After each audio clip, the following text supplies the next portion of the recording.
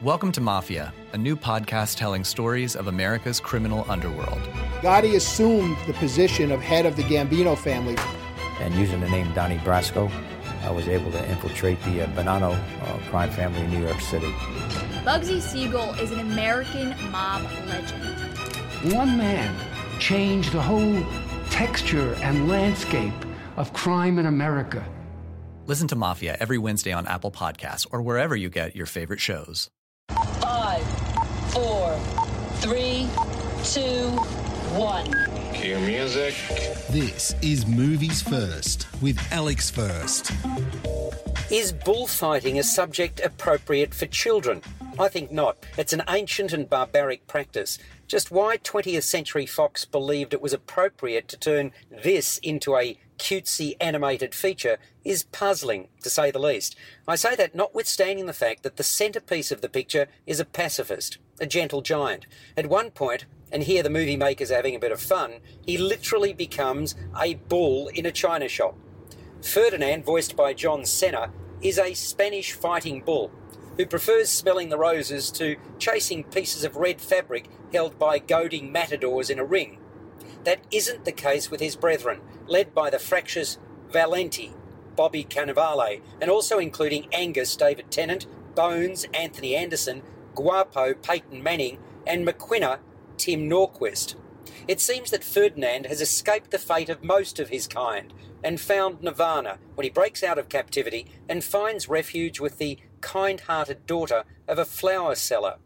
But his past comes back to haunt him, and it appears his destiny is sealed, notwithstanding the fact that he has an innate ability to befriend almost everyone he meets, including scavenger hedgehogs, Una, Dos, and Quattro. There are indeed some beaut one-liners and sight gags in Ferdinand, while the animation is attractive too, the colour palette alluring. Several scenes tickle the funny bone, including one involving arrogant show ponies Hans, Klaus and Greta facing off against the bulls in a dance-off. The characters resonate, although with a surfeit of fine family films in their wake, there are few surprises. You get what you'd expect, including an irritant persona, in this case an old goat named Lupe, voiced by Kate McKinnon. Can a mountain sunrise awaken something deep inside us? Can a winding trail be the path to what we've been yearning for? In West Virginia, you can look for answers in rolling hills and hidden waterfalls and get back in touch with things that feel authentic and pure.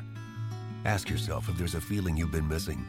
Then listen to the voice that's calling you to a place that's almost heaven. Find your version of heaven at wvtourism.com. You're listening to Movies First. For more, like us on Facebook and follow us on Twitter. Ferdinand is not only a fine specimen of manliness, but an all-round nice guy, principled and kind. Still, the film felt like a tortuously long sit. This should have been 90 minutes at best. There wasn't enough content to sustain it beyond that length, and yet it went for 106 minutes. So, Ferdinand the movie, based upon a children's book, The Story of Ferdinand by Munro Leaf, is entertaining in patches, but largely predictable fare that I was over before the movie ended. Scores a 6.5 out of 10. You've been listening to Movies First with Alex First. Subscribe to the full podcast at Audioboom, Stitcher and iTunes, or your favourite podcast distributor. This has been another quality podcast production from Bytes.com. From Audioboom comes Covert, a new podcast that delves into the murky world of spies, soldiers, and top-secret military operations. I'm Jamie Rennell, and together we'll discover the real stories of history's greatest classified missions, told by the operatives, soldiers, and journalists who experienced it firsthand. Follow Covert on Spotify, or subscribe now on Apple Podcasts, Stitcher, or wherever you find your favorite shows.